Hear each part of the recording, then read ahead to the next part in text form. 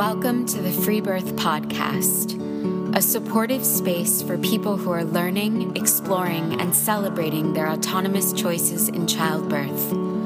Together, we'll unpack truths, share personal stories, and claim our ability to birth freely and intuitively. Here's your host, Emily Saldea.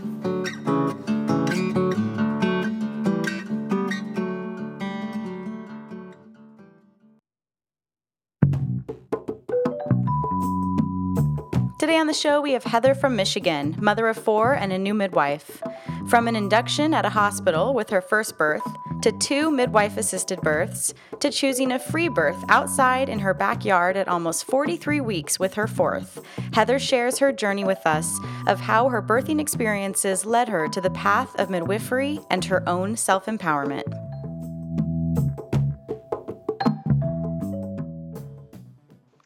So my first baby, I got pregnant with her right about a month after I got married. And I was just terrified that I was even pregnant. And I just did what everybody else did.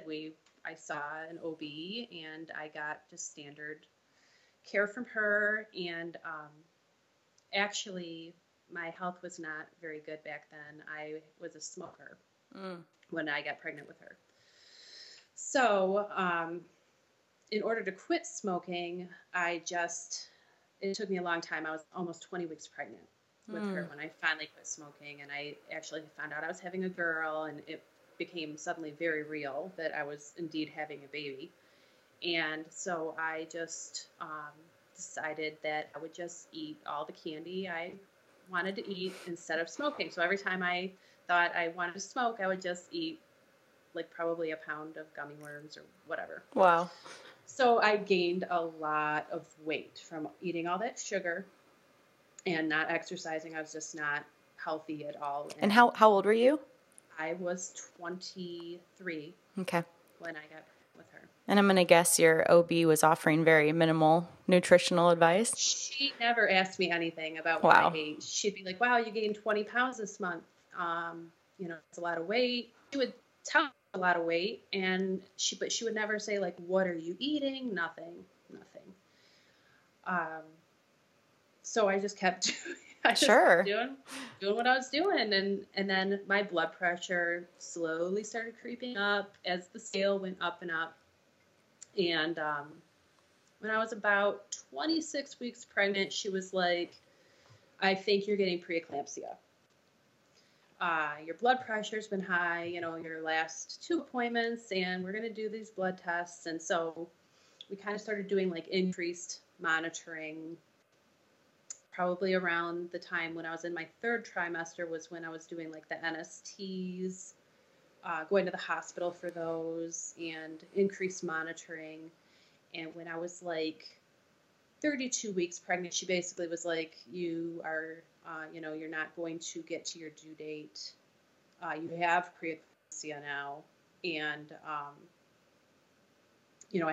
I was seeing her, I think, every 2 weeks or something at the time. And she was like, I just remember at the very end of my pregnancy, I was so uncomfortable and I was so swollen and big, but I was also so non-compliant. Like, she would ask me to be on bed rest and I would just do whatever I wanted to do.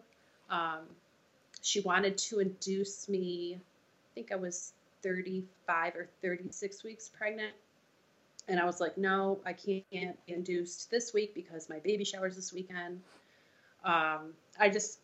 My health was probably the last thing on my mind at the time, but I was like, I can't have a baby before my baby shower. So finally I had agreed that I would be medically induced when I was 37 weeks pregnant to the day. And it was just a standard, typical American induction. So you the night before and you get the Cervidil put up on your cervix and you spend the night in the hospital and you hope that puts you into labor. But for me, it did not. I didn't feel any contractions, nothing from it at all. And I didn't sleep at all that whole night, like so uncomfortable in that bed. And the next morning I got woken up probably at like 6 a.m. and it was you're going to have your water broke and you're going to get put on the pit 6 a.m. We're starting bright and early. So I was probably like dilated to like a 2 or something. I don't even know. Because the Cervidil did nothing. My body just wasn't ready. It shouldn't have been at 37 weeks. But. Yeah, and it's stressful. Right. It was horrible. Yeah.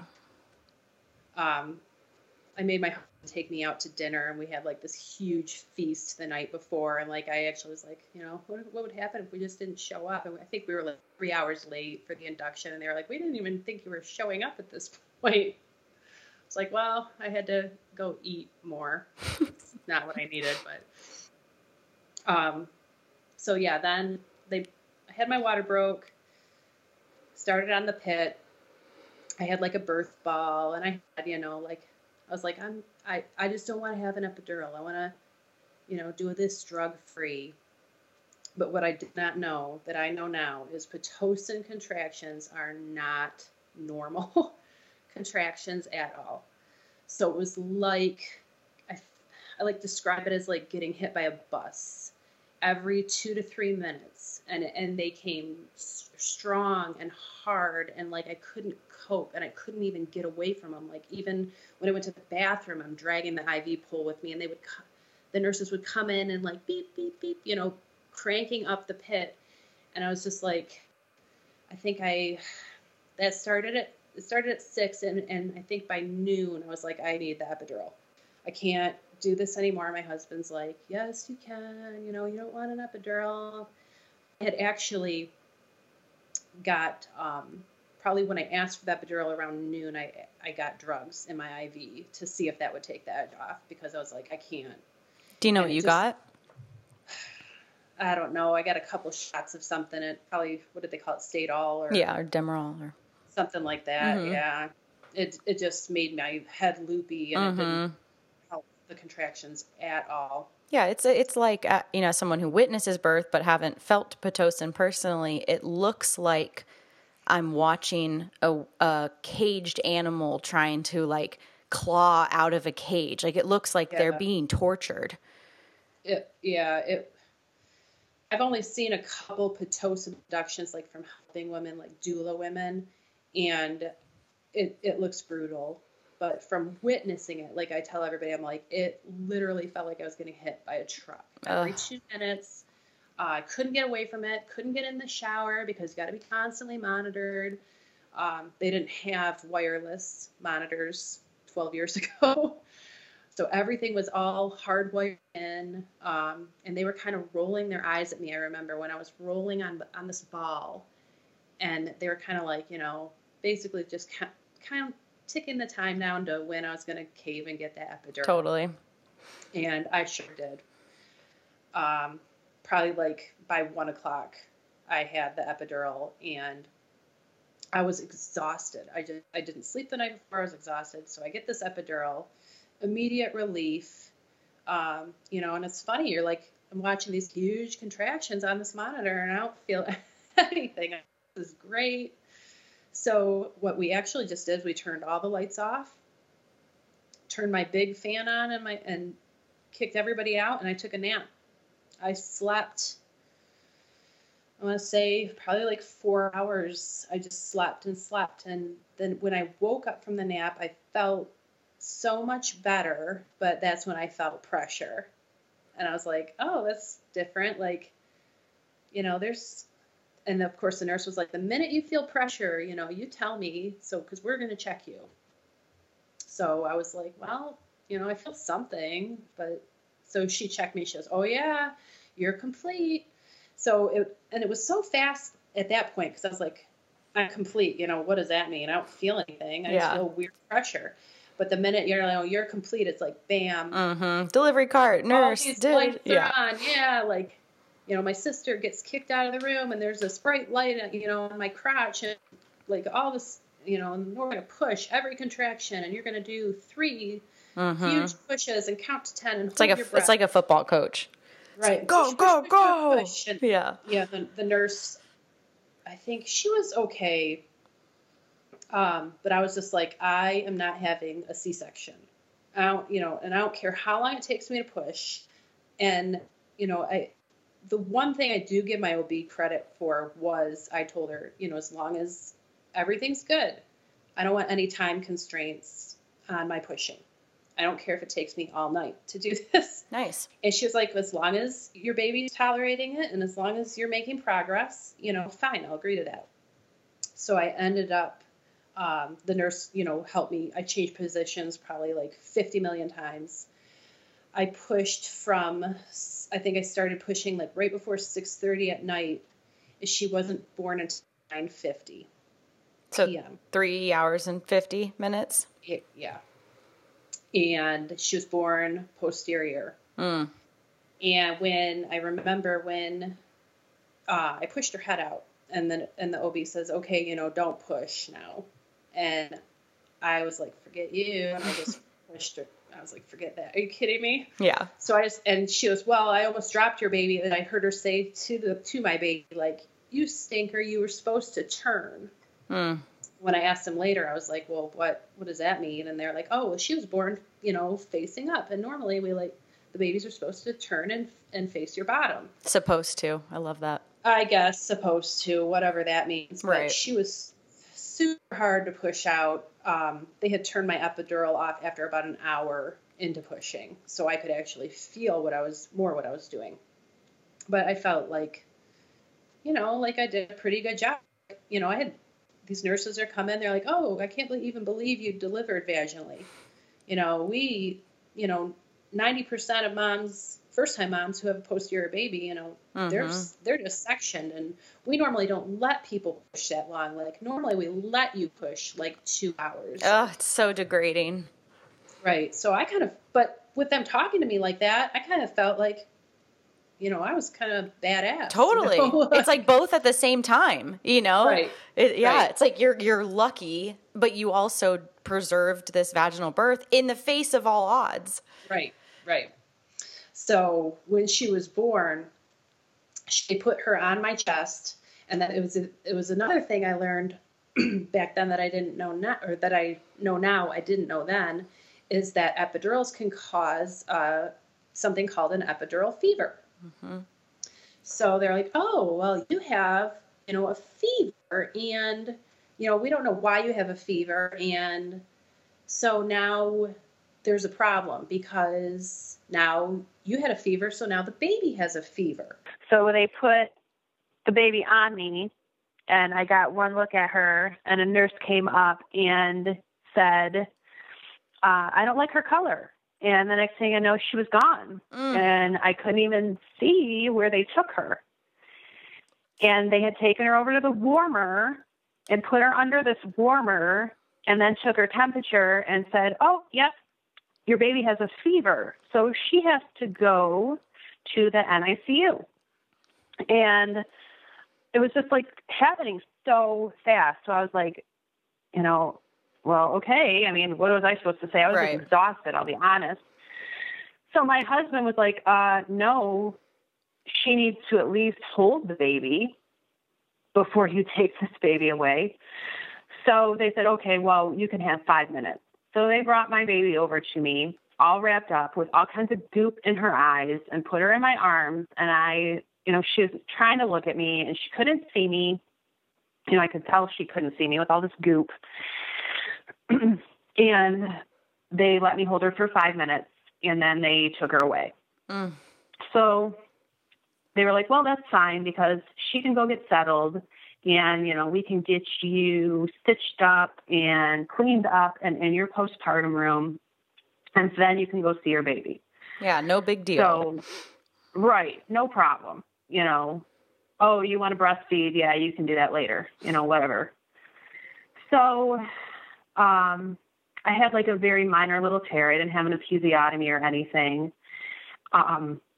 But I do remember the repair because I felt the needles poking, into my skin.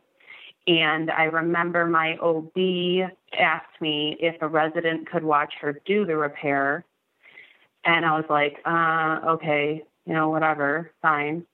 Even though I had asked them that I didn't want any male doctors or residents in my room. And that it was a guy.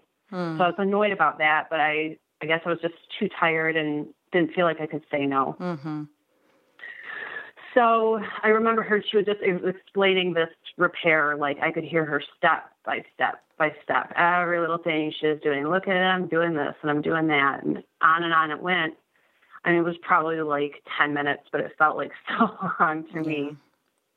And then she's like, okay, I'm done. And when I sat up, I looked at him and I was so mad. And I just said, I hope you learned something.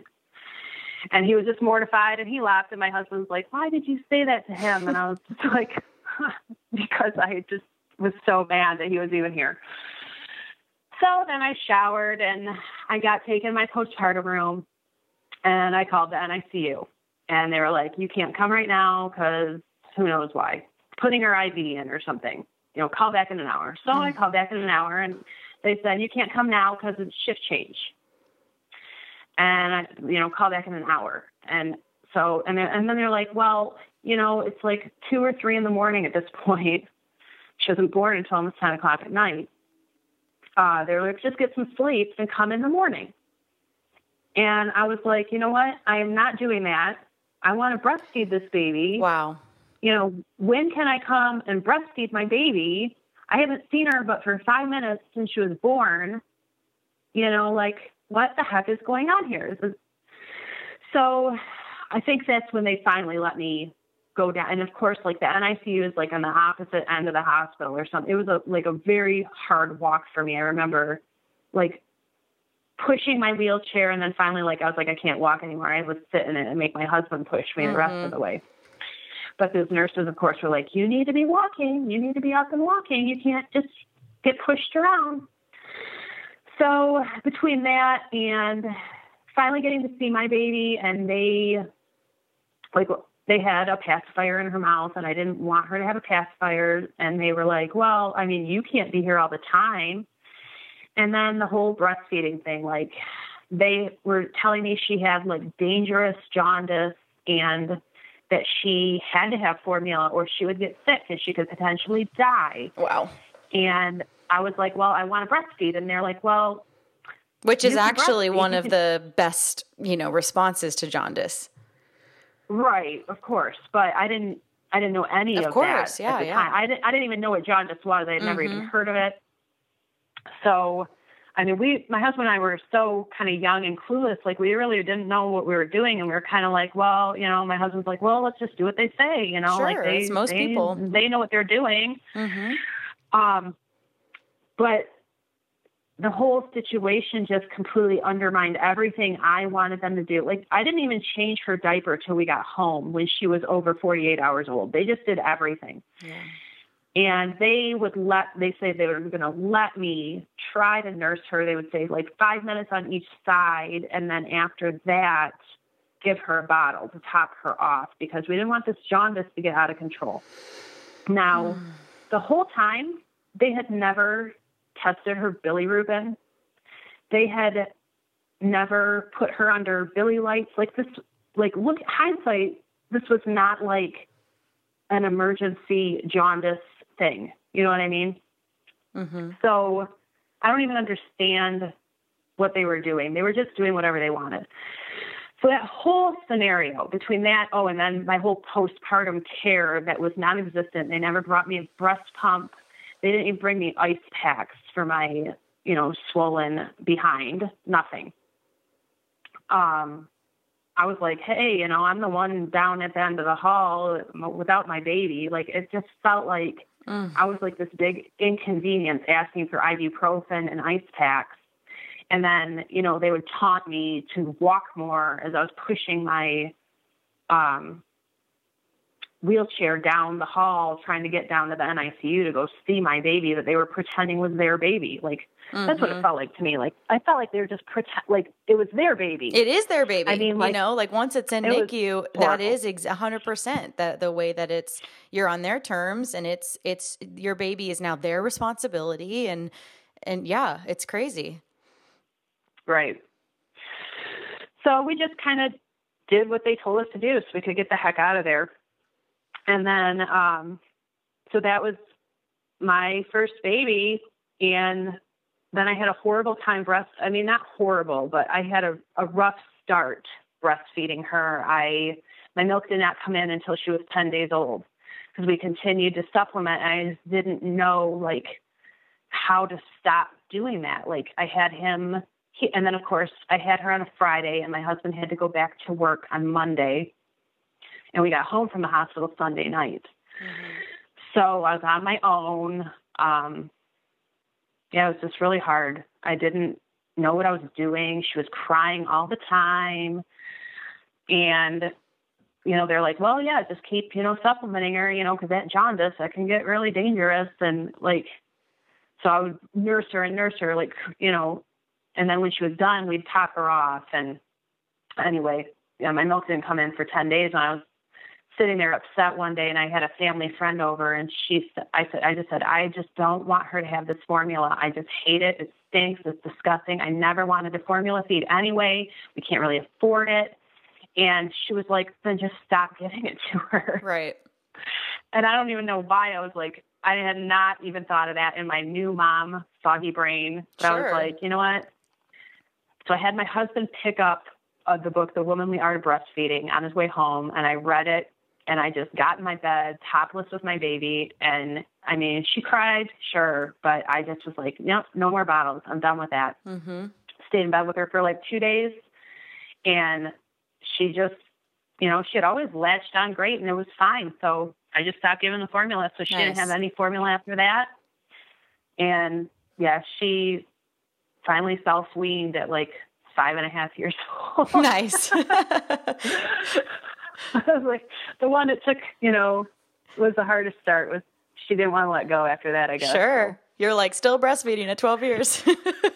Yeah, she probably would if I'd let her know. She wouldn't. But, yeah. So the whole experience, I thought that was just ridiculous. It was like a circus.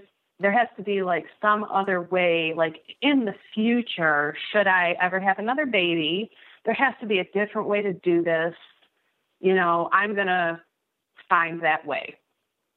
So at the time, there was that mothering forum online. So I was kind of fumbling around with that, trying to find I don't even really know what I was looking for. I somehow found this group called Birth Network that did local meetings. And I went to one, and the person who was running the Birth Network meeting was a home birth midwife. And I was like, what? That's crazy. People have their babies at home, on purpose. Wow, that's crazy. You hadn't really thought much of it before? I had not thought of it. I didn't, and I sure as heck didn't know anybody who actually did that. Mm-hmm. I didn't. So it was so intriguing to me that I was like, that is awesome. I'm going to do that. If I ever have another baby, I want to have a home birth. I want to do that. But then I was like, oh man, now I got to convince my husband, who's going to be like, oh, no way are we doing that. Was he? Oh yeah. He was absolutely like, that's crazy. We're not doing that. We weren't even pregnant yet. We weren't even trying to get pregnant. There's 4 years between my first two.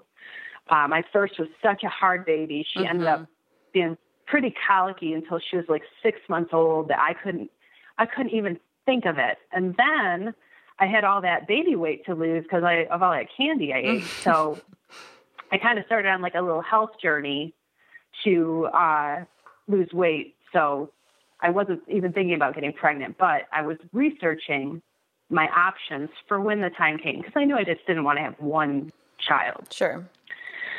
So when we started talking about it, I kind of started dragging him.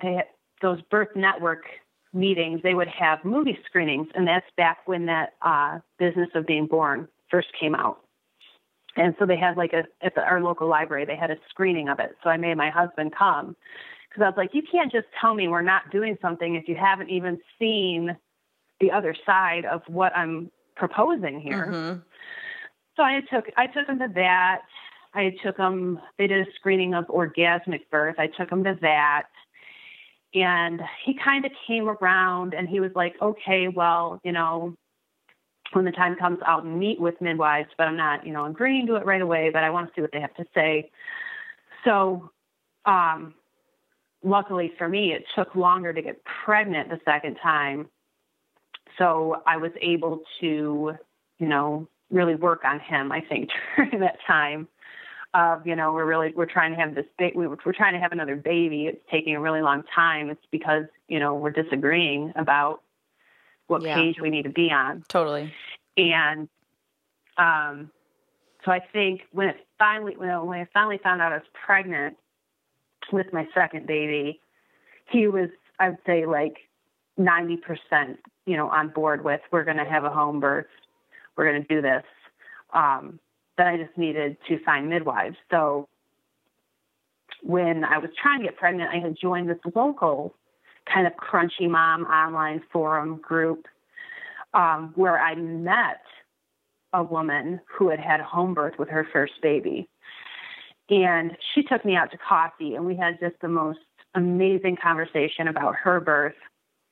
And so I got her midwife's number. And then another local woman who had both of her babies at home, her mom was a home birth midwife. So I got her number, and I think I had one other one too. So anyway, I set up interviews when I got pregnant with my second with these home birth midwives. And I met with all of them, and we kind of tossed around between which one we're going to hire. We ended up taking one of them, hired her, but I still kind of had my foot in the, what if of the other medical world. So I was doing dual care, and that made my husband more comfortable too. I was doing dual care with my OB and not telling her that I was planning a home birth with a home birth midwife. And so I was, going through the motions with the OB. I was having a very healthy pregnancy because I had lost almost 100 pounds before getting pregnant with him, and wasn't eating all that sugar, and was much more informed about diet and exercise being an issue while you're pregnant and affecting your health. So she kept warning me, you might get preeclampsia again. And I was like, I am not getting preeclampsia again. I'm not being induced again. I'm not doing any of that. Nice. Finally, I think I was like 37 or 38 weeks, and she started kind of getting antsy. My baby was measuring kind of big, and she was like, I think she was starting to think we were going to just go ahead and be induced. And I just told her, I said, you know what? I'm having this baby at home. Nice. I told this OB that, yeah. Well, she just lost it. What'd she do? She disagreed with me. She told me that my baby, good luck. Hope your baby doesn't die. Then she called my dad. I couldn't even believe it. What? I was a married woman pregnant with my second baby, and she calls my dad, which I probably put his number on my emergency contact or something in my paperwork. They didn't know each other.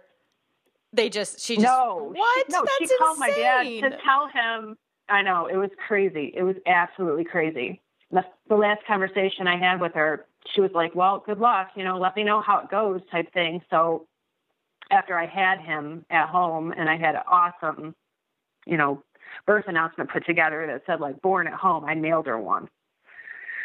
So I'm sure she liked that.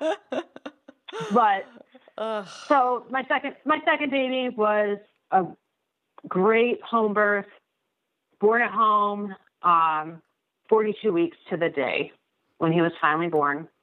I spent 2 weeks, almost from 39 to 41 weeks, trying to figure out how to get him out of my body. And, my grandma says scrub the floor and you'll go into labor. Well, none of that worked. Spicy food didn't work. Walking around the mall didn't work. And I will say it did a little bit of a mental number on me. I was due with him in January, and when January 31st rolled over to February 1st, I was like, oh man, this is not, it's hard. This is not what I was even planning. And well, not only that, but my first was born in March. So she has a February birthday. And I had never wanted to have one February baby, let alone two. So anyway, when I finally gave up at like 41 weeks, I was like, forget it. Stay in there forever, kid. I don't even care. I'm done worrying about it. Yeah. Finally, my labor started very, very subtly in the afternoon. Oh, wow, that's a contraction. 10 minutes later, oh, there's another contraction. That's weird. Why would anybody think that's weird at 42 weeks pregnant? I don't know. You should kind of know it's coming, but you're like, oh, at that point you're thinking I'm never going into labor. But right, exactly. It was a nice, slow, easy progression of, like contractions are not easy, but those early ones are. They sure as heck are compared to Pitocin.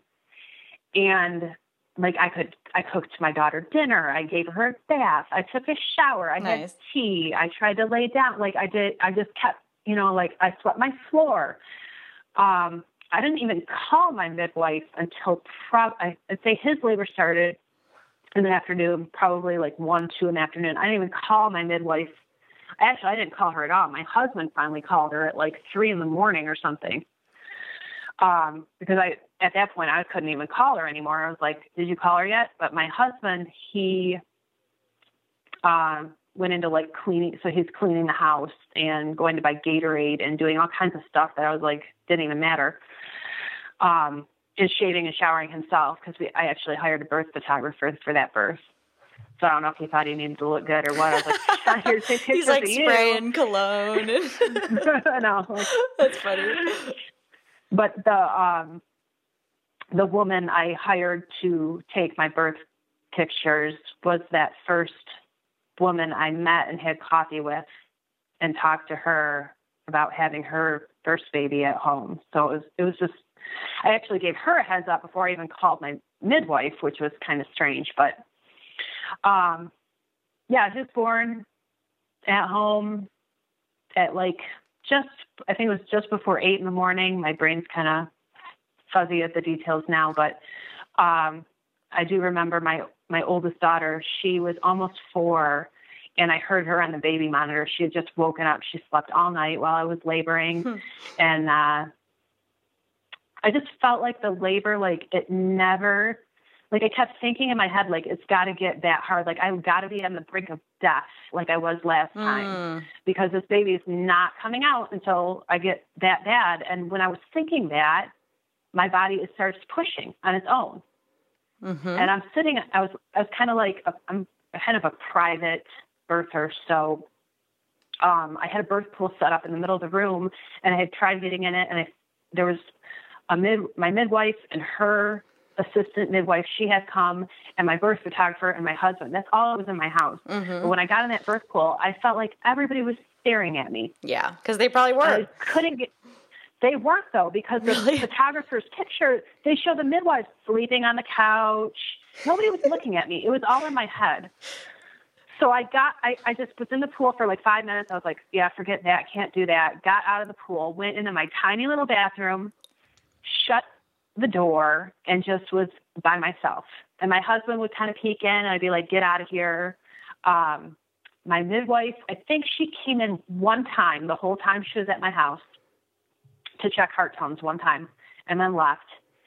And I didn't see her again until I was sitting on the toilet kind of rocking and I had heard her told me, do you feel pressure? I think your water's going to break. And I was like, I just feel lots of crap going on. Yeah. And I had heard my daughter wake up, and my husband said, Heather Burns up. She wants to say hi. And I was like, I don't want her to see me like this. And he goes, well, when you get a break. And I was like, there's no breaks. Just bring her in. You realize what I'm doing, right? Yeah. Right. Yeah. It's like at that point, there's no breaks. Bring her in here really quick. Get her out of here. So he did. I gave her a kiss in the bathroom. She got out. The next thing I know, my body, I'm like thinking this has got to get like way worse. This is going to be like a 2-day labor, but then my body starts pushing. Nice. So I'm like, I think I'm pushing in here. And my midwife jumps up. She peeks her head in, and she goes, yeah, not on the toilet. Get in your pool. How'd you feel about that? Just that like shift, being told what to do? Was it like, oh, thank you, that's such a great suggestion? Or was it like, disempowering. At the time, I think I was like, I think it was a good suggestion because I hadn't even thought that I was that close to birthing. I didn't even realize that I was literally like minutes from giving birth at that time. Mm-hmm. So when she was like, your pool's ready, why don't you get in the pool? I was like, hey, why didn't I think of that? So I just hopped in the pool, and then, of course, I felt like this baby's way bigger at 42 weeks, and my last one was at 37 weeks. So I was like, the head's not going to fit. The head's too big. It's not going to fit. And she's like, well, we can see the head, so you're doing it. You're doing fine. So it took me like 20 minutes to push him out. Nice. And he was 9 pounds, 6 ounces, and my first was 7 pounds, 7 ounces. So about 2 pounds bigger. Did you have any? No tearing. That's what I was going to ask. Yep. No tearing. Nobody told me to push. Nobody was telling me to hold my breath. I just did what I wanted. And she just kind of did like a hot compress on my bottom, which felt amazing.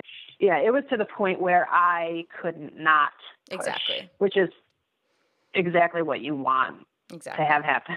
Mm-hmm. So yeah, that was great. And did a herbal bath and walked up. I had him in my basement. Nice. So walked up the stairs, got in my bed after that. My husband made me French toast, which has become the tradition now because I had French toast after my first in the hospital. So then that's cute. and my husband's not a big cooker. So when they're like, oh, he can make you something to eat, I was like, oh man, it's going to be frozen pizza or French toast. or like what he knows how to make. Yeah, can of soup.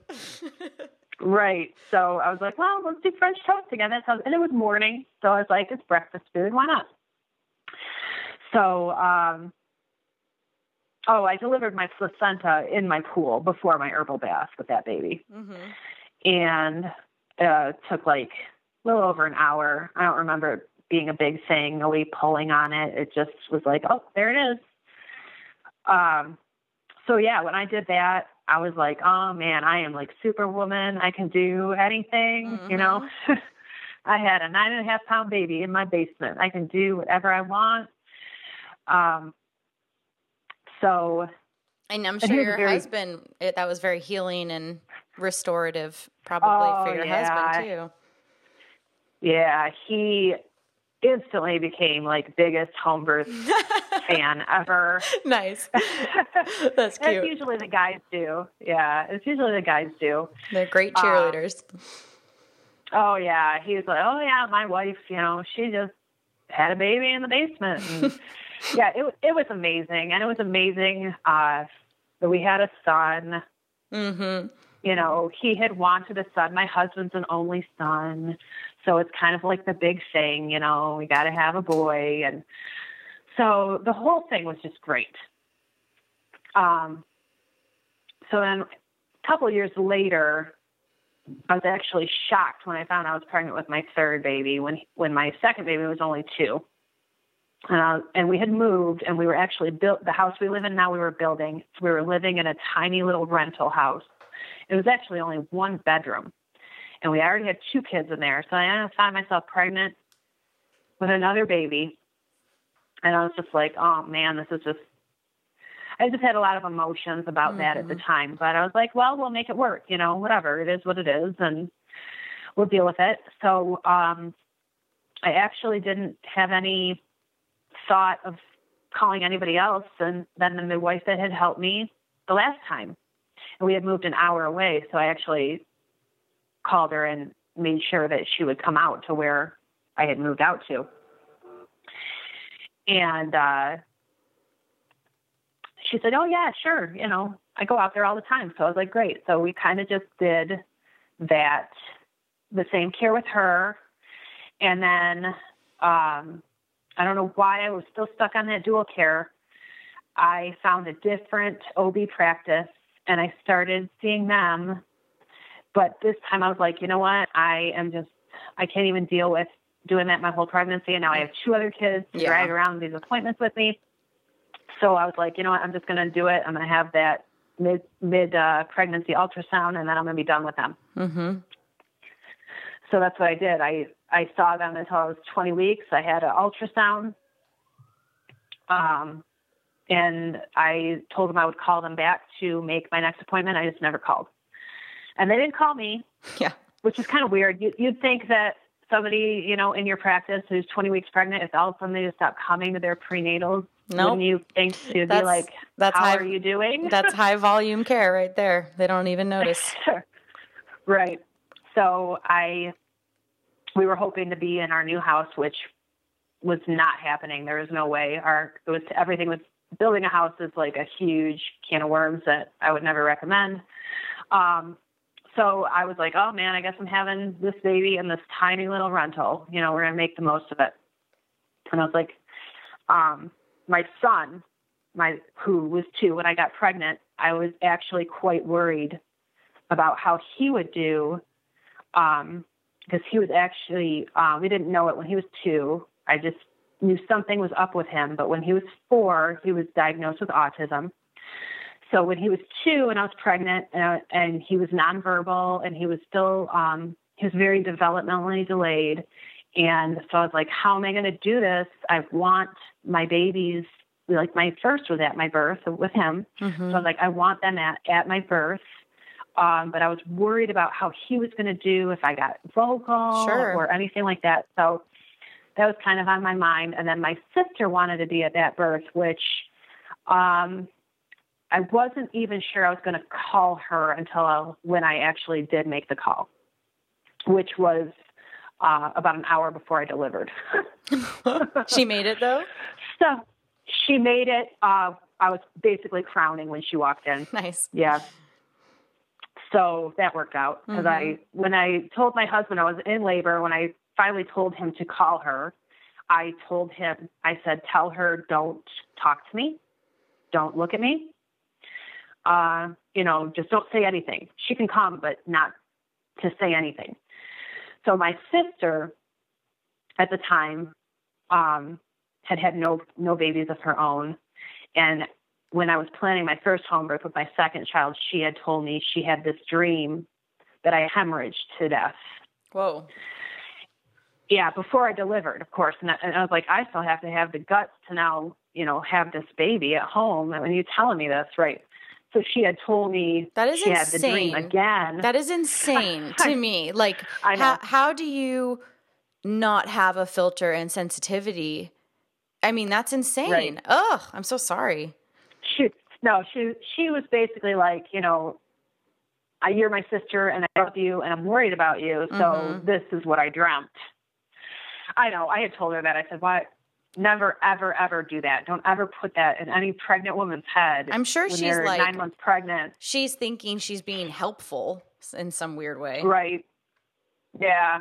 I'm not sure. So she wanted to be at my third birth. So I was like, well, I'll think about it. Anyway, she did make it with like a second to spare because at the very last minute I was like, well, okay, call her, but tell her not to talk to me. Mm-hmm. So with that labor, I woke up in labor in the morning at like 41 and a half weeks pregnant. And I woke up and I was like, oh yeah, there's a contraction, and I was like, oh, and there's, and so I'm kind of timing them. And I was out on the couch because we only had one bedroom. So my son was still in my bed. And then like the front part of the bedroom, my daughter was in her twin bed. So I was laying on the couch and I told my husband, I was like, I think I'm having contractions. But I was kind of trying to snooze through them. I wasn't really timing them. I was like, what, I'm going to go take a shower. And, I was like, call the midwife and tell her, I think I'm in labor, but tell her it's not time to come yet. Mm-hmm. Oh, that's the other part I forgot was when I was about 38 weeks pregnant, my midwife took on a client with my same due date. And I had emotions about it because I had this feeling that client and I, the other woman and I said, the minute I knew she hired her, I said, we're going to have our baby on the same day. Mm-hmm. And my midwife said, oh, no, don't, that never happens. Don't worry about that. And I said, I just know it. I can feel it. Yeah, never say never. Our baby on I said, I just knew it. I said, we're going to have our baby on the same day. I just know it.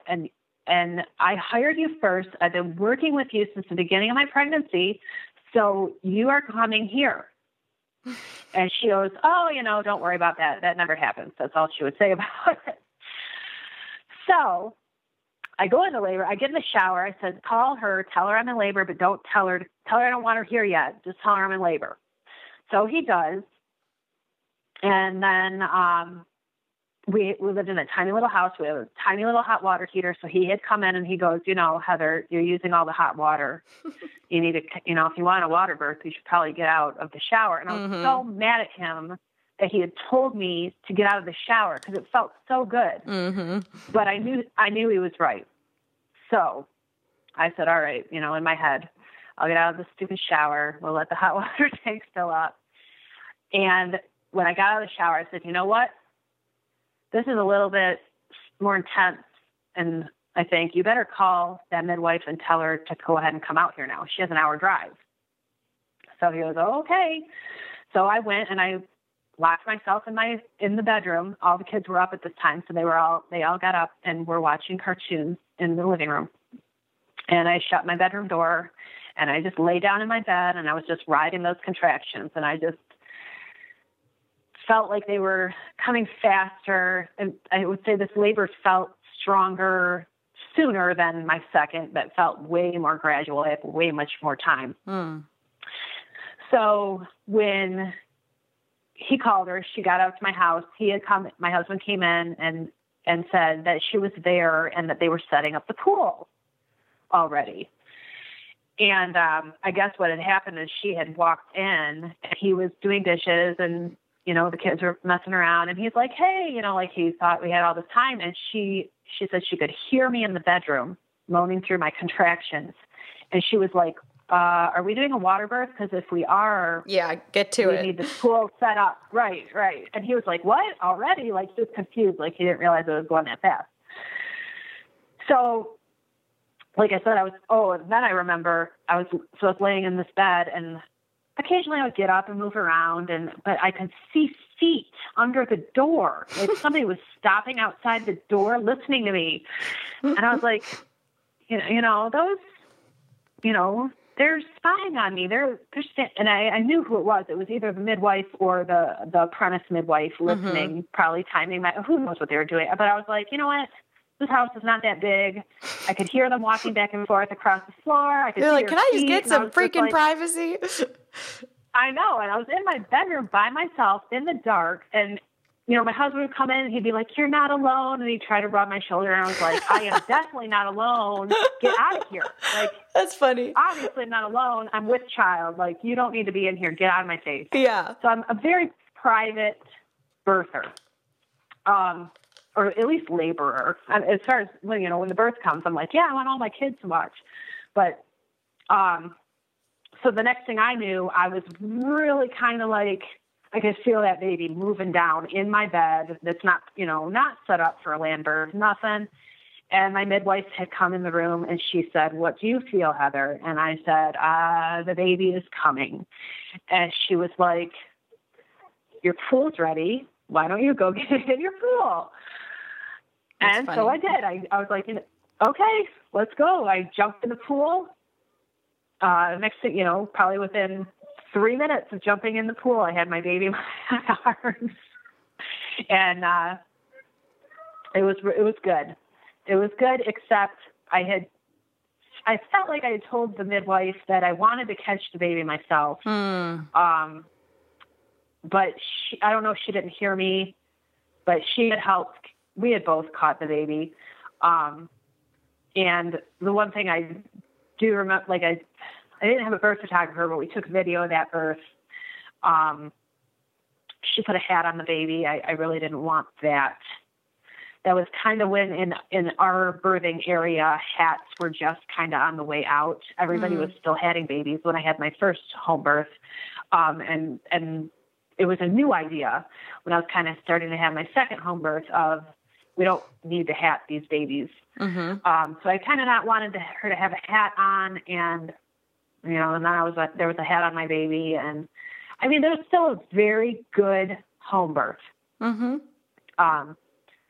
It was a good experience, and my son did great. I had walked out of that bedroom, and my son was watching SpongeBob, and I could hear it was like, who lives in a pineapple under the sea? So I get in this pool, and the TV's right above me, and I was like, oh, no, I am not giving birth to SpongeBob SquarePants. Fair enough. And they're all laughing. Right, they're laughing, so they said, oh, we'll turn it off. So they did. They turned it off, and he did okay, and my sister, who had walked in, just in the nick of time, was holding him, I think, while I delivered and roared this baby out. Beautiful. So it was good. That placenta took a little while longer. I couldn't get it out in the pool. I wasn't really having a lot of contractions. Midwife gave me some herbs. I went to the toilet. Not a lot was working to get this thing out. Oh, and right after I delivered that baby, they're all laughing because they're like, guess who else is in labor today? Who's having her baby right now? Mm-hmm. I said, oh, yeah, I know it. I knew it. I knew it from the day, you took her on. We were having our baby the same day.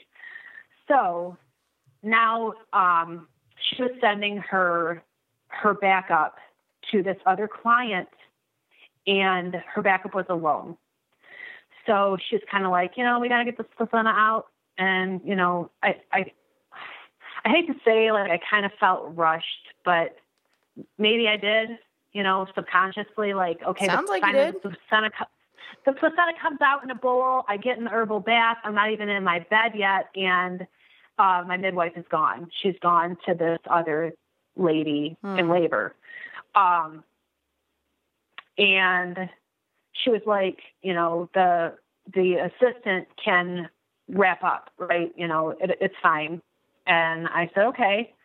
So I did my herbal bath, and I think I got into bed, and I mean, like, the minute I got in my bed, that assistant was gone to the next one. Wow. So, like, there's all, dishes and stuff, and my sister was kind of like, they don't help you clean up, and, she's like, wow, they're gone really fast, and I was like, well, somebody else was in labor. But I guess I would say maybe that did bother me. Sure. That they rushed off like that. Well, and you pay someone, however, a couple $1,000s to literally be at your birth and postpartum. And yeah. Right. She did the newborn exam while I was in the herbal bath. She actually asked me if it was okay if she weighed the baby and everything when I wasn't there to watch her do it. And I was like, wow, well, she totally rushed you. Yeah, I was like, well, whatever, just bring me my baby at that point into my herbal bath because I wanted to nurse her. And well, and that's the thing. And that's what's so frustrating is, what are you supposed to say at that point? That's the most like irritating thing is what you're going to be. I mean, also on a deeper level, we've been socialized to be submissive as women. We've been socialized to be polite, and all of this stuff. And so, she's putting you in a position where you have to be okay with it, even though you're actually not. Right. It'd be super weird. I mean, of course, I don't actually think it would have been because it's like, if we had a different culture to actually say, you know what, I'm feeling really rushed. This actually is not feeling good. I do want to see my baby get weighed. So why don't you just like deal with that and not run a practice that puts me in a position where, you can't give me the full the care that we agreed I would get. Right. Right. It pisses me off. I really, you're right. Well, and I really like this midwife too. I mean, I adored her. And of course. So I felt like, she wouldn't rush me on purpose. Like, obvious. I don't know. Right. And it's hard now coming from a midwife's perspective too. It sucks so bad when you've got two moms in labor at the same time. I mean, how do you choose? It's obviously choose the one who calls you first. But. Yes, you choose the one who calls you first. And I would say you run a practice with enough solid backup support that has also spent time and bonded with all of your clients so that the other client who's in labor gets a full, consistent team who just wouldn't result of you because you're with somebody and you're going to be there for at least 3 hours postpartum because that's what's right and that's what you expect. Right. I mean, this is obviously another conversation, but there are models that midwives could follow if they wanted to, where this stuff wouldn't have to happen. And I'm feeling particularly impassioned about that as I'm hearing your story, because I just interviewed another mom the other day who had the exact same story, who had a midwife show up, and she was gone before the placenta was out. She left, and she did, and the placenta and postpartum was left to the assistant. And, it's just, it pisses me off.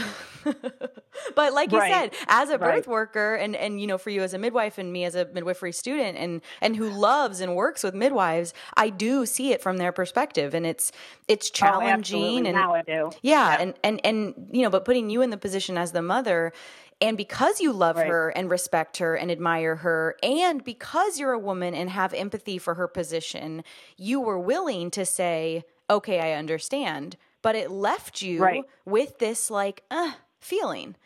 It absolutely did.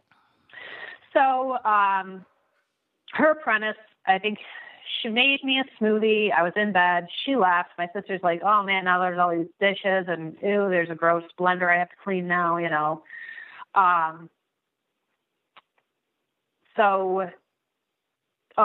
that's the other thing. So then normally my midwife would come back for a 1-day postpartum, and then either a 3 or 7 day, and then a 2-week, and then a 6-week. So the next day I get a text from my midwife that says, just the apprentice is going to come. Okay. And I was kind of like, what can you say? Right. Like you kind of just rushed out to go help another woman, which I understand, but now you're not even coming back for my 1 day. So I was like, well, I think I actually texted her back, and I was like, so why aren't you coming? Mm-hmm. And she was like, she said her daughter had a soccer tournament or something across the state, and that she would make it up for me. She would bring me dinner for my 3-day.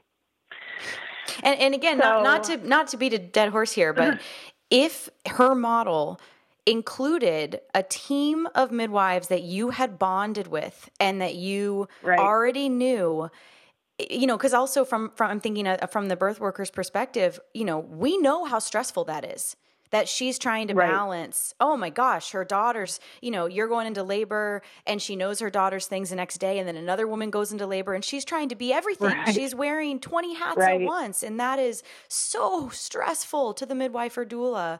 And so I totally feel for that and have been there and all of that. And I do think it is this larger conversation that needs to be had in the birth worker community of, there are other models. We can be creative here. There are ways that this all could have been prevented. And it's a normal and common story, unfortunately, that, they're stressed out and you're feeling gypped and all of that could have been avoided if she worked with people who you already knew and bonded with and loved and trusted, just like her, so that it wouldn't have been a big deal. But sending like a stranger who just went to your birth and she wasn't a stranger. In her defense, I do know her apprentice. She's now her own midwife also. But I didn't know her. She had never done any prenatal care with me, but I didn't know her. And it's not that I didn't trust her, but she was pretty new to attending births at the time. And I don't know, I guess like as the consumer of midwifery services, I felt like I hired the midwife to do my appointments. Like she could have at least asked me ahead of time, like, if I can't make it, can my assistant fill in? Like none of that was discussed like ahead of time. Right. It's actually right. It could have been avoided if she had helped you manage your expectations more accurately. Right. If she had been transparent and transparency is a big issue in midwifery.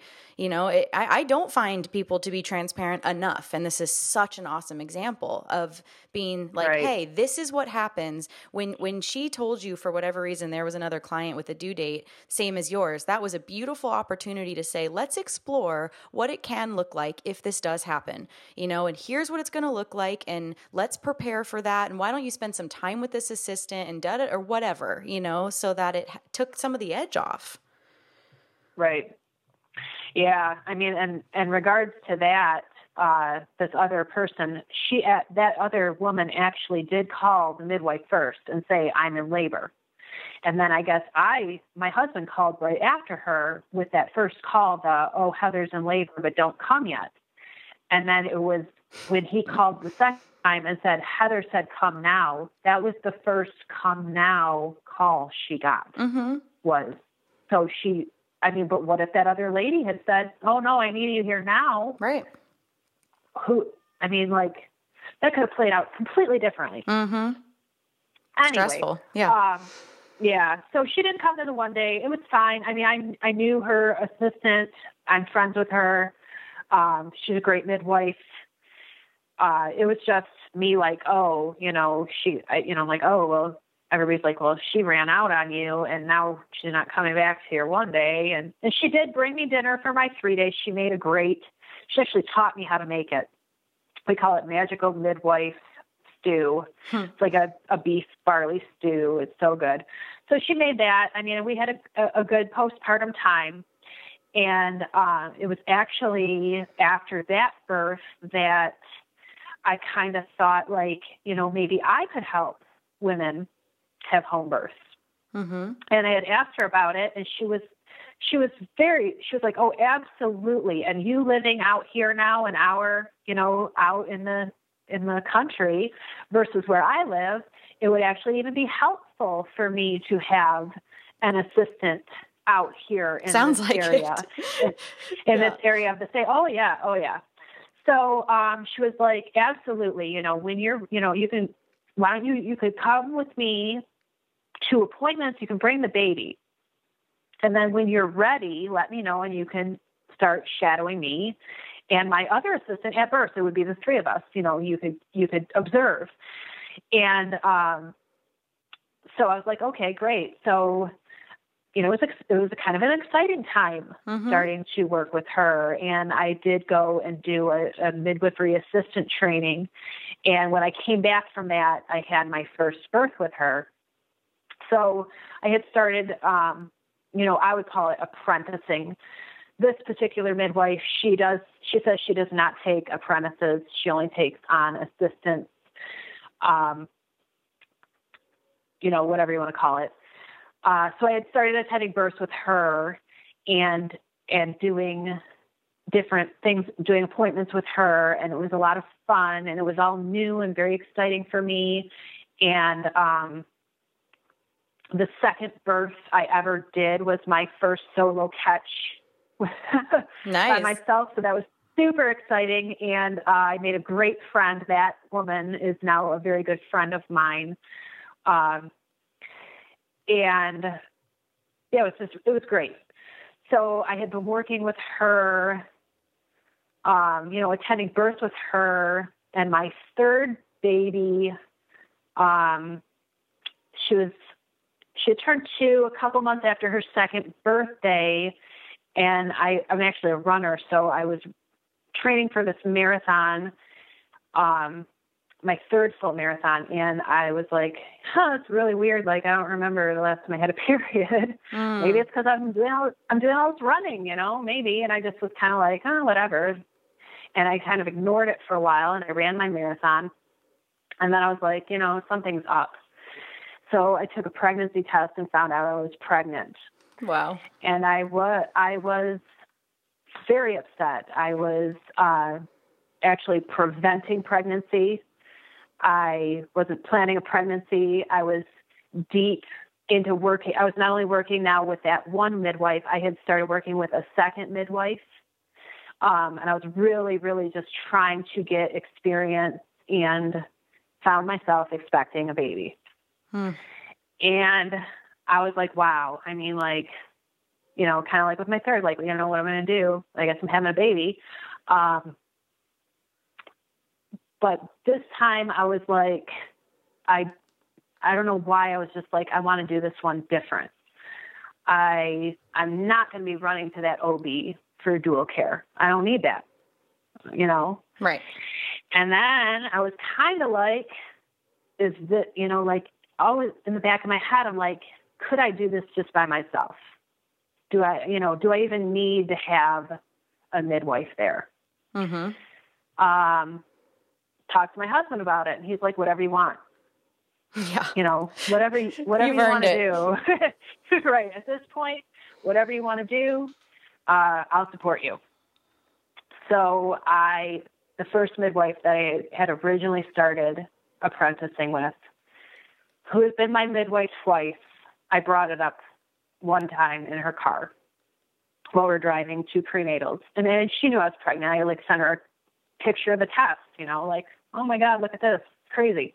So she knew I was pregnant, but I was I told her, I said, my husband and I were kind of considering to do this unassisted. And I could tell she wasn't comfortable with it. Mm-hmm. She was like, well, why would you want to do that? I do all my apprentices' births for free. So it's not like it's going to cost you anything.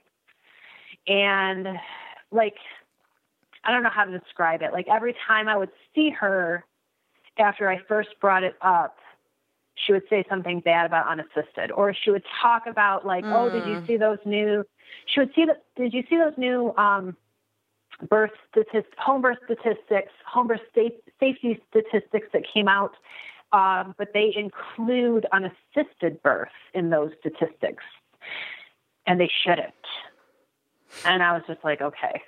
So obvious, and finally had to ask her. I said, you said she was a mother to, I believe, 8 babies of her own.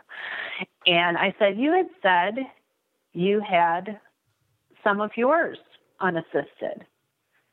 And, she said, well, I did because back then I couldn't find a midwife and I hated it. I hated that birth that was so she said that. And then we would go to her clients' houses where I was observing her do prenatal appointments. And the next thing I know, she would be talking to her clients about the danger of unassisted birth. Triggered. And then while she was talking about it, she would glance at me. So I felt like she was talking to me. Yeah, for sure. Through her client, right. So then kind of the one day we were in the car and she had said I was like, well, she was like, maybe she said, are you guys still considering unassisted? And I was like, well, we're considering all of our options. I haven't decided anything yet. It's still early. Got lots of time to think about that. And she said, well, me and her other apprentice, she goes, we'll be there anyway. And when she said that, it really bothered me. Yeah, what does that even mean? I still hadn't even invited her. Right. And I still told her I was completely undecided. And I felt like she just invited herself into my space. And that's my space. You don't come unless I invite you. You're like, what do you mean you're going to be there anyway? You're not going to be there if I don't call you. You know what I mean? Totally. The whole thing. So I was talking to the other midwife that I was now apprenticing with also, because with the first midwife, she was trying to keep me geographically in my area. It was very slow. So I just really wanted to get more births. So I reached out to this other midwife. She kind of took me on. We hit it off. Great friends with her now. And she was like, you know what? More power to you. If you want to have your baby by yourself, wherever you want, she had 3 babies of her own who were all hospital births. And she had said, if I ever have a 4th, that's how I would do it. She goes, I'd bring my baby out, Lion King style and be like, so she was just super supportive. Nice. You needed that. And I absolutely needed that. So one day I was on Facebook and, her name is escaping me now. Carla Hartley. Carla Hartley had posted something about unassisted birthers and midwives. And I can't remember what exactly she said, but I had wrote on there, thank you, pushed enter. The next thing I know, my phone was going crazy with text messages from the first midwife telling me that she was taking me off call. Oh, geez. That her and I had different philosophies. Well, that is true. that she didn't even know why I wanted to be a midwife if I didn't want a midwife at my birth. Oh my God, she's so threatened. And that I hurt her feelings, that she saw what I posted on Facebook, which was, it was two words. It was thank you. That she saw that and that she needed time to think. And from then on, I was off call with her. And I just was. How controlling. So, and I was so upset though. And it's not funny, but it's, I don't know the right word for it. It's, she only further pushed you towards unassisted. Like all of that energy is only validating why you would want to not have a midwife there as she is representing midwives, you know, like it's so counterproductive. And I guess as a larger generalization, it's so counterproductive to judge people, you know, because often we push them away from the thing we don't want them to do by judging them to do it. Right. Well, her reaction sealed the deal. Exactly. I immediately told my husband, I am doing this by myself. Mm-hmm. I don't want anybody there. Just you and the kids. We are doing this. You know, that sealed the deal as far as any decision making at all. I mean, I was just like, and then I felt so upset and kind of saddened because I had this relationship with this midwife, mm-hmm. and it was just over in an instant. I mean, to get dumped over, you know, following your very personal truths is really sad. Right. So, that kind of sealed the deal. And from that point on, I just started kind of planning a home birth or an assisted home birth. The other midwife I was working with, she did offer a few times. She was like, you know, if you need me, you can call me, but you don't have to. And I was like, of course, you know, and I know I could call any of the midwives I work with. Mm-hmm. They'd be there, and you know, if I needed them to. But she never like pressured me. That baby I was due in the middle of July with, and I thought, you know what? I was like, kind of heard about people, you know, having their babies outside. And Michigan is kind of cold any other time of the year except like July and August. Maybe we could have this baby outside, and we have a great spot. We have a pond right off the back of our house. And so I started talking to my husband about that. But of course, that particular summer was kind of on the cool side. So I had some anxiety as my due date got closer about where I was going to actually be. I was like, if it's 50 degrees at night and I go into labor and I'm having this baby at night, I'm not doing it outside in 50 degrees. It's way too cold. So somehow I got it in my head. I was like, you know what? I don't think this baby can't come out until August because it's going to be too cold.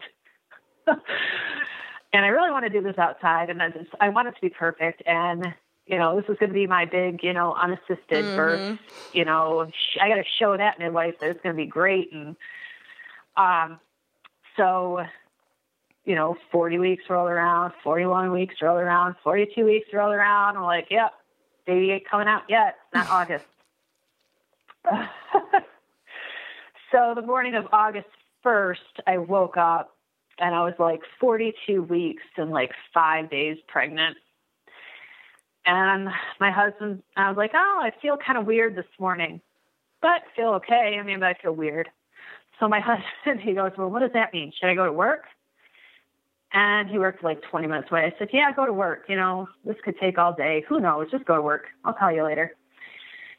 So, and of course, my other midwife friend left the day before she drove down to Florida for a week.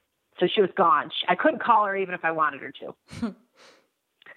So he goes to work, and I'm got this contraction timer thing on my phone. And I'm like, oh, they're like 8 minutes apart. I have these contractions. They're like 8 minutes apart, whatever. Okay.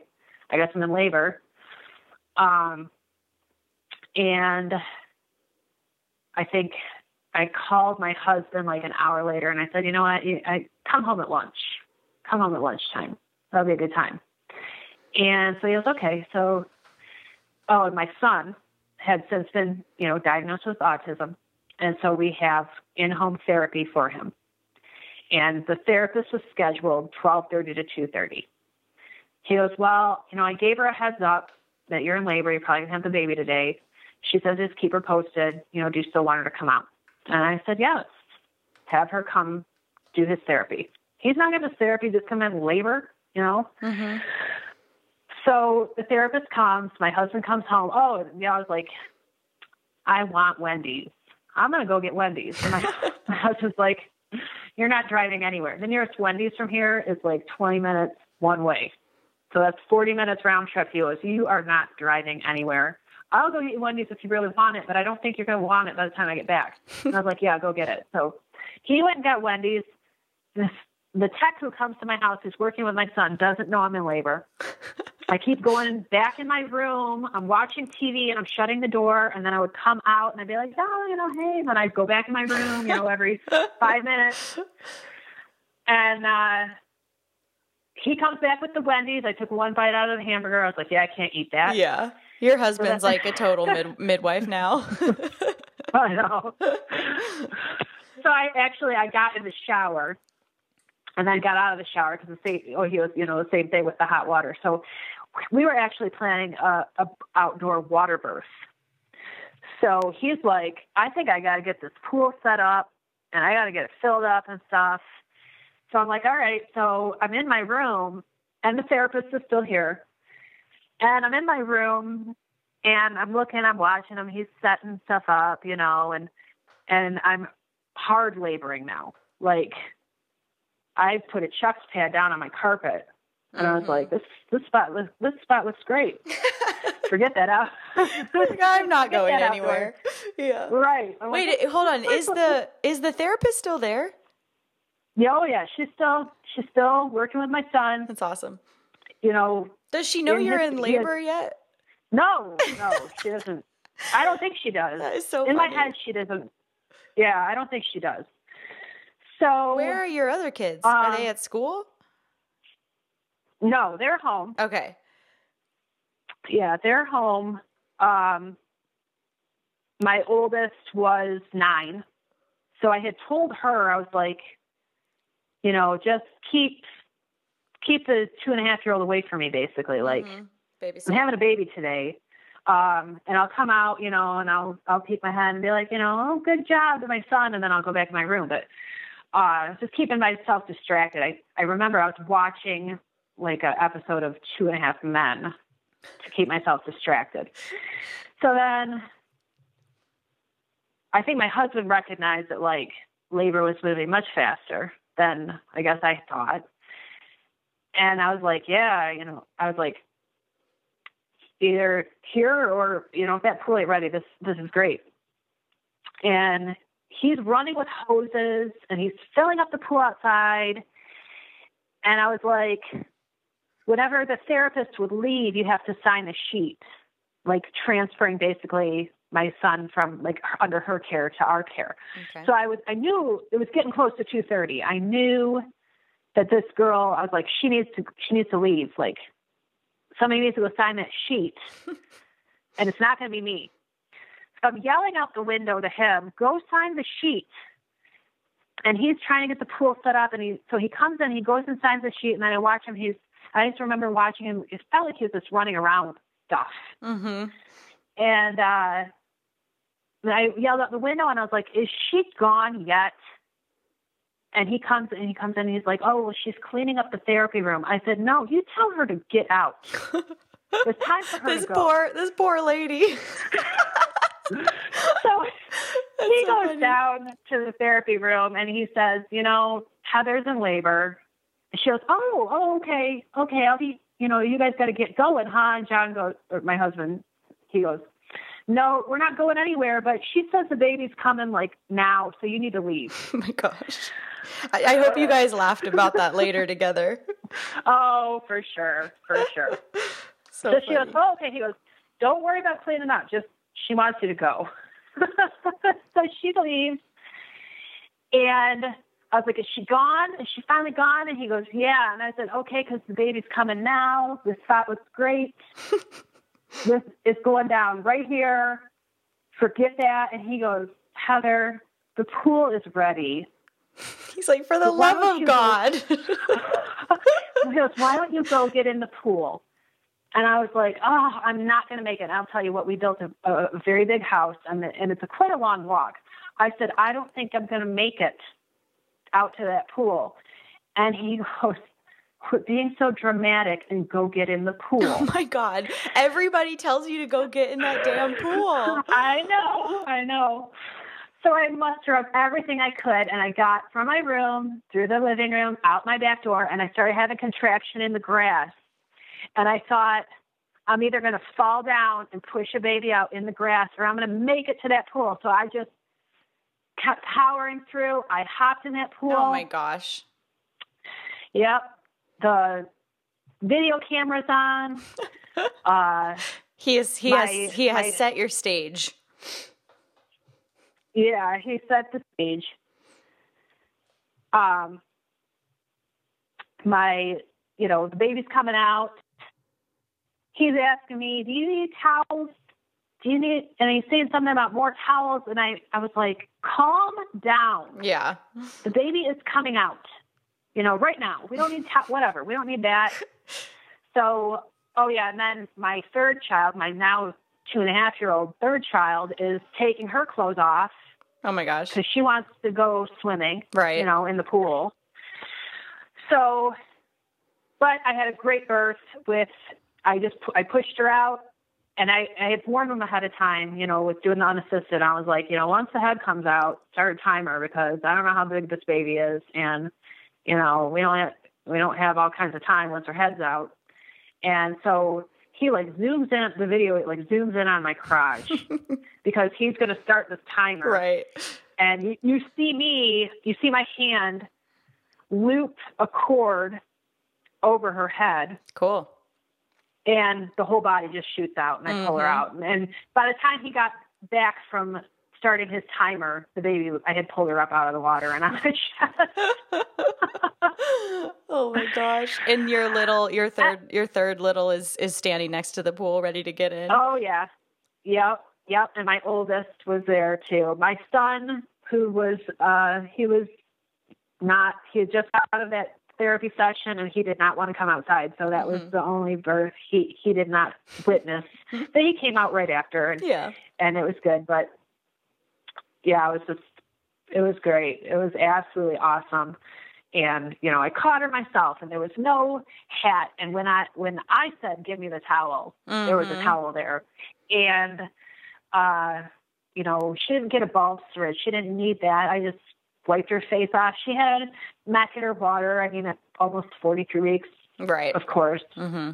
I don't know. I wasn't expecting that. It was my first baby of mine that had macular in the water. So I guess I wasn't expecting that. So I was like, oh, give me a towel. I got to wipe off her face. She's all goopy with this poop, Mm-hmm. But yeah, then I felt after pains like labor with that. And I was like, oh my God. So I'm like, got to get this placenta out. Mm-hmm. So I was kind of giving it cord traction myself. And I was like, I just want that thing out of me. And, it still took over an hour though, before it finally came out. But I remember wanting it out even more so because I didn't want to cut her cord. I wanted to burn it. I wanted to take the cool pictures of the baby and placenta, laid next to each other, still attached. So I was just like, get this thing out of me. And my husband's like, well, don't just pull it out, and I think he turned his head for a second, and the next thing he knew, I had it in my hand, and I'm like, give me the bowl. You're like a magician. Every time he looks, look over here. I'm like, give me the bowl. He goes, did you just pull that thing out? I said, well, kind of. I pushed it out too, but I just need a bowl. Now it's in my hand. So. You're like, get off my back, dude. Yeah. Oh, from there, I was like, all right, I'm ready to get out of this pool. So from there, we did have a long walk from where we had the baby outside. I went, into the house, used the toilet, got into my bed. Did you get your? We did a nice cord burning thing with the kids, and then I got to weigh the baby, and did all that. And did you get your waffles? Oh, French toast. Absolutely. Oh, French toast. Sorry. Nice. Yeah. Oh, absolutely. Oh, yeah. It's what, and of course, by that time, it's like 6:00 at night. What do you want to eat? I'm like, French toast. Obviously. After every time you have a baby, you want French toast. And I was like, well, that was a tradition. Totally. Now we have to keep doing it. You're like, I'll take the French toast and that 6-hour old Wendy's. Yeah. No, I don't even know. I think I threw that away. Ugh. Wendy's, not a good idea when you're in active labor, but yeah. So and it was just fabulous. And, I was just like, oh, great. Another girl, my third girl. Wow. But it was perfect. She's great. And how old is she now? She's 2.5 now. Okay. So at the time of her birth, your third was 2.5. Yeah. Okay. That's the big joke around here. Yeah. Be careful. Yeah. This is prime time for you. Oh man. Nope. I'm like, can't let that happen again. I don't even know how, after being so meticulous and wanting that like 3 to 4 year spacing between my first two. I don't know how that worked out, but the free birth, the unassisted birth, was probably the best birth of my 4. Oh, yeah. I mean, I adore my midwife assisted home births, and now coming from a midwife's perspective, I adore helping women. But I don't know what it is about it. It was just everything my own way. There was, no fear at all in my head while I was in labor about anything at all. There was no poking of me, prodding of me, checking baby, checking heart tones. But I mean, even my midwife assisted home births, I never had vaginal exams or anything like that. So, I did try to check myself when I was in labor with my 4th, my unassisted birth, but there was no reaching anything. Well, when I was in the shower, I was like, what am I even doing? That's stupid. I'm not doing that. There's no point. Yeah. No need unless it's easy for you. Well, we have to wrap up, but I want to ask you one final question that's coming up for me. So now that you've had midwife assisted births and a free birth and you are a midwife, how has that affected your care and your practice as a midwife, and how has that shifted, if at all, the way that you are with women post free birth? It has absolutely shifted a lot. I try to be very, very mindful ahead of their birth, asking them, what do you see your birth looking like? What do you see your postpartum time looking with? I'm kind of limited as to what I can do when I assist other midwives clients. I have to do things their way. So it's shaping the midwife I hope to be in the future. I would say more than what I'm doing right now.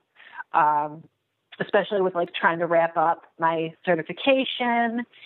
And, but I would say I'm very aware when things feel off. Like sometimes there's a lot of talking right after the baby's born. And sometimes I'm like, we don't really need to be chatting. When I'm assisting other midwives, I can't just flat out say that, but it is in my head. And when I do have clients of my own and the baby's born, and if I can just even step out of the room and not say anything, absolutely, I want to do that because, that's in my head, especially from my third birth, the chatting of, guess who else is in labor right now?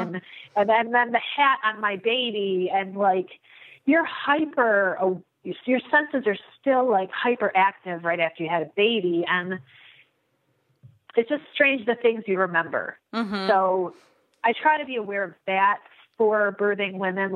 I don't want them to be sitting there thinking of their baby's birth and thinking, oh my goodness, the midwives were just cackling it up, talking about this and talking about that. It should be a quiet time, I think. Of course. Or if it's not quiet, it should be the mother talking. Right. and her kids and her husband, and they should be the ones doing the talking. Like, why are the midwives always chatty? And so it's made you a lot more aware of your own presence.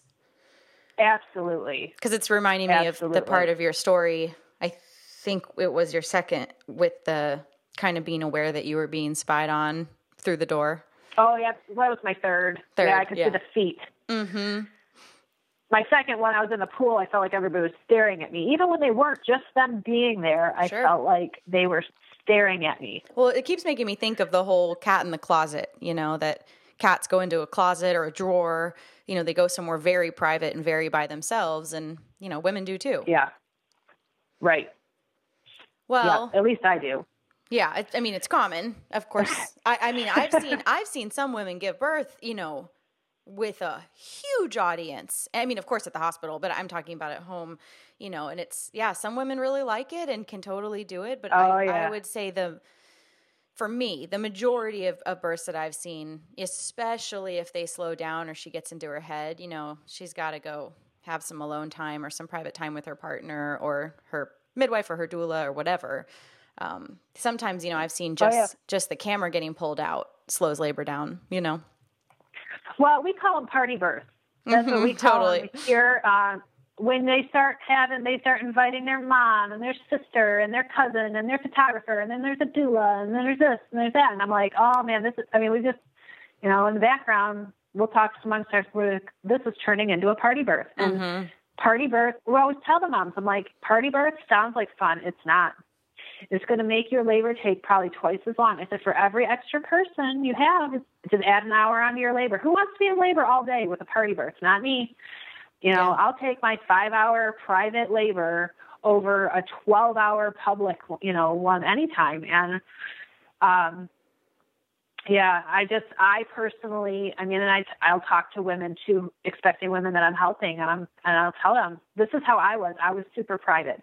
If, don't be afraid to tell me you don't want me there. I won't be offended. And don't be afraid to tell me you do want me there. Right. And it's not a performance, Oh, absolutely. And that's, we need to wrap up, but that is like, with the moms with their in-laws, you see it so commonly or with their own mother, so many people that are dear to her want to be there. And again, going back to this, socialized submissiveness and wanting to make everybody happy and all of this, how many births have we been at where the mom has at least one person there that she doesn't even want there, but feels obligated to have there. And I do see moms who are on their second, third and beyond definitely get clear. Of course, the first time mom, it's, what they think it's going to be like and what it actually is, it just takes experience. It just takes, going through it and seeing that you do kind of want to shut yourself into a bathroom, or that you didn't like everybody staring at you like you shared. And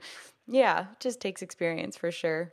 Well, Heather, thank you so much for being on today. That was super fun. I love the variety in your stories, and, what a victorious arc to get to have gone from, an induction to wonderful, but pretty heavily witnessed, births, and then to have this awesome free birth at the end. So that's beautiful. Yes, it was awesome. Thank you so much for having me. Yeah, thank you. All right, take care. That's it for today, everyone. Join us next week for another episode of the Free Birth Podcast. Thanks for joining us, and remember, your body, your choice. Lots of love.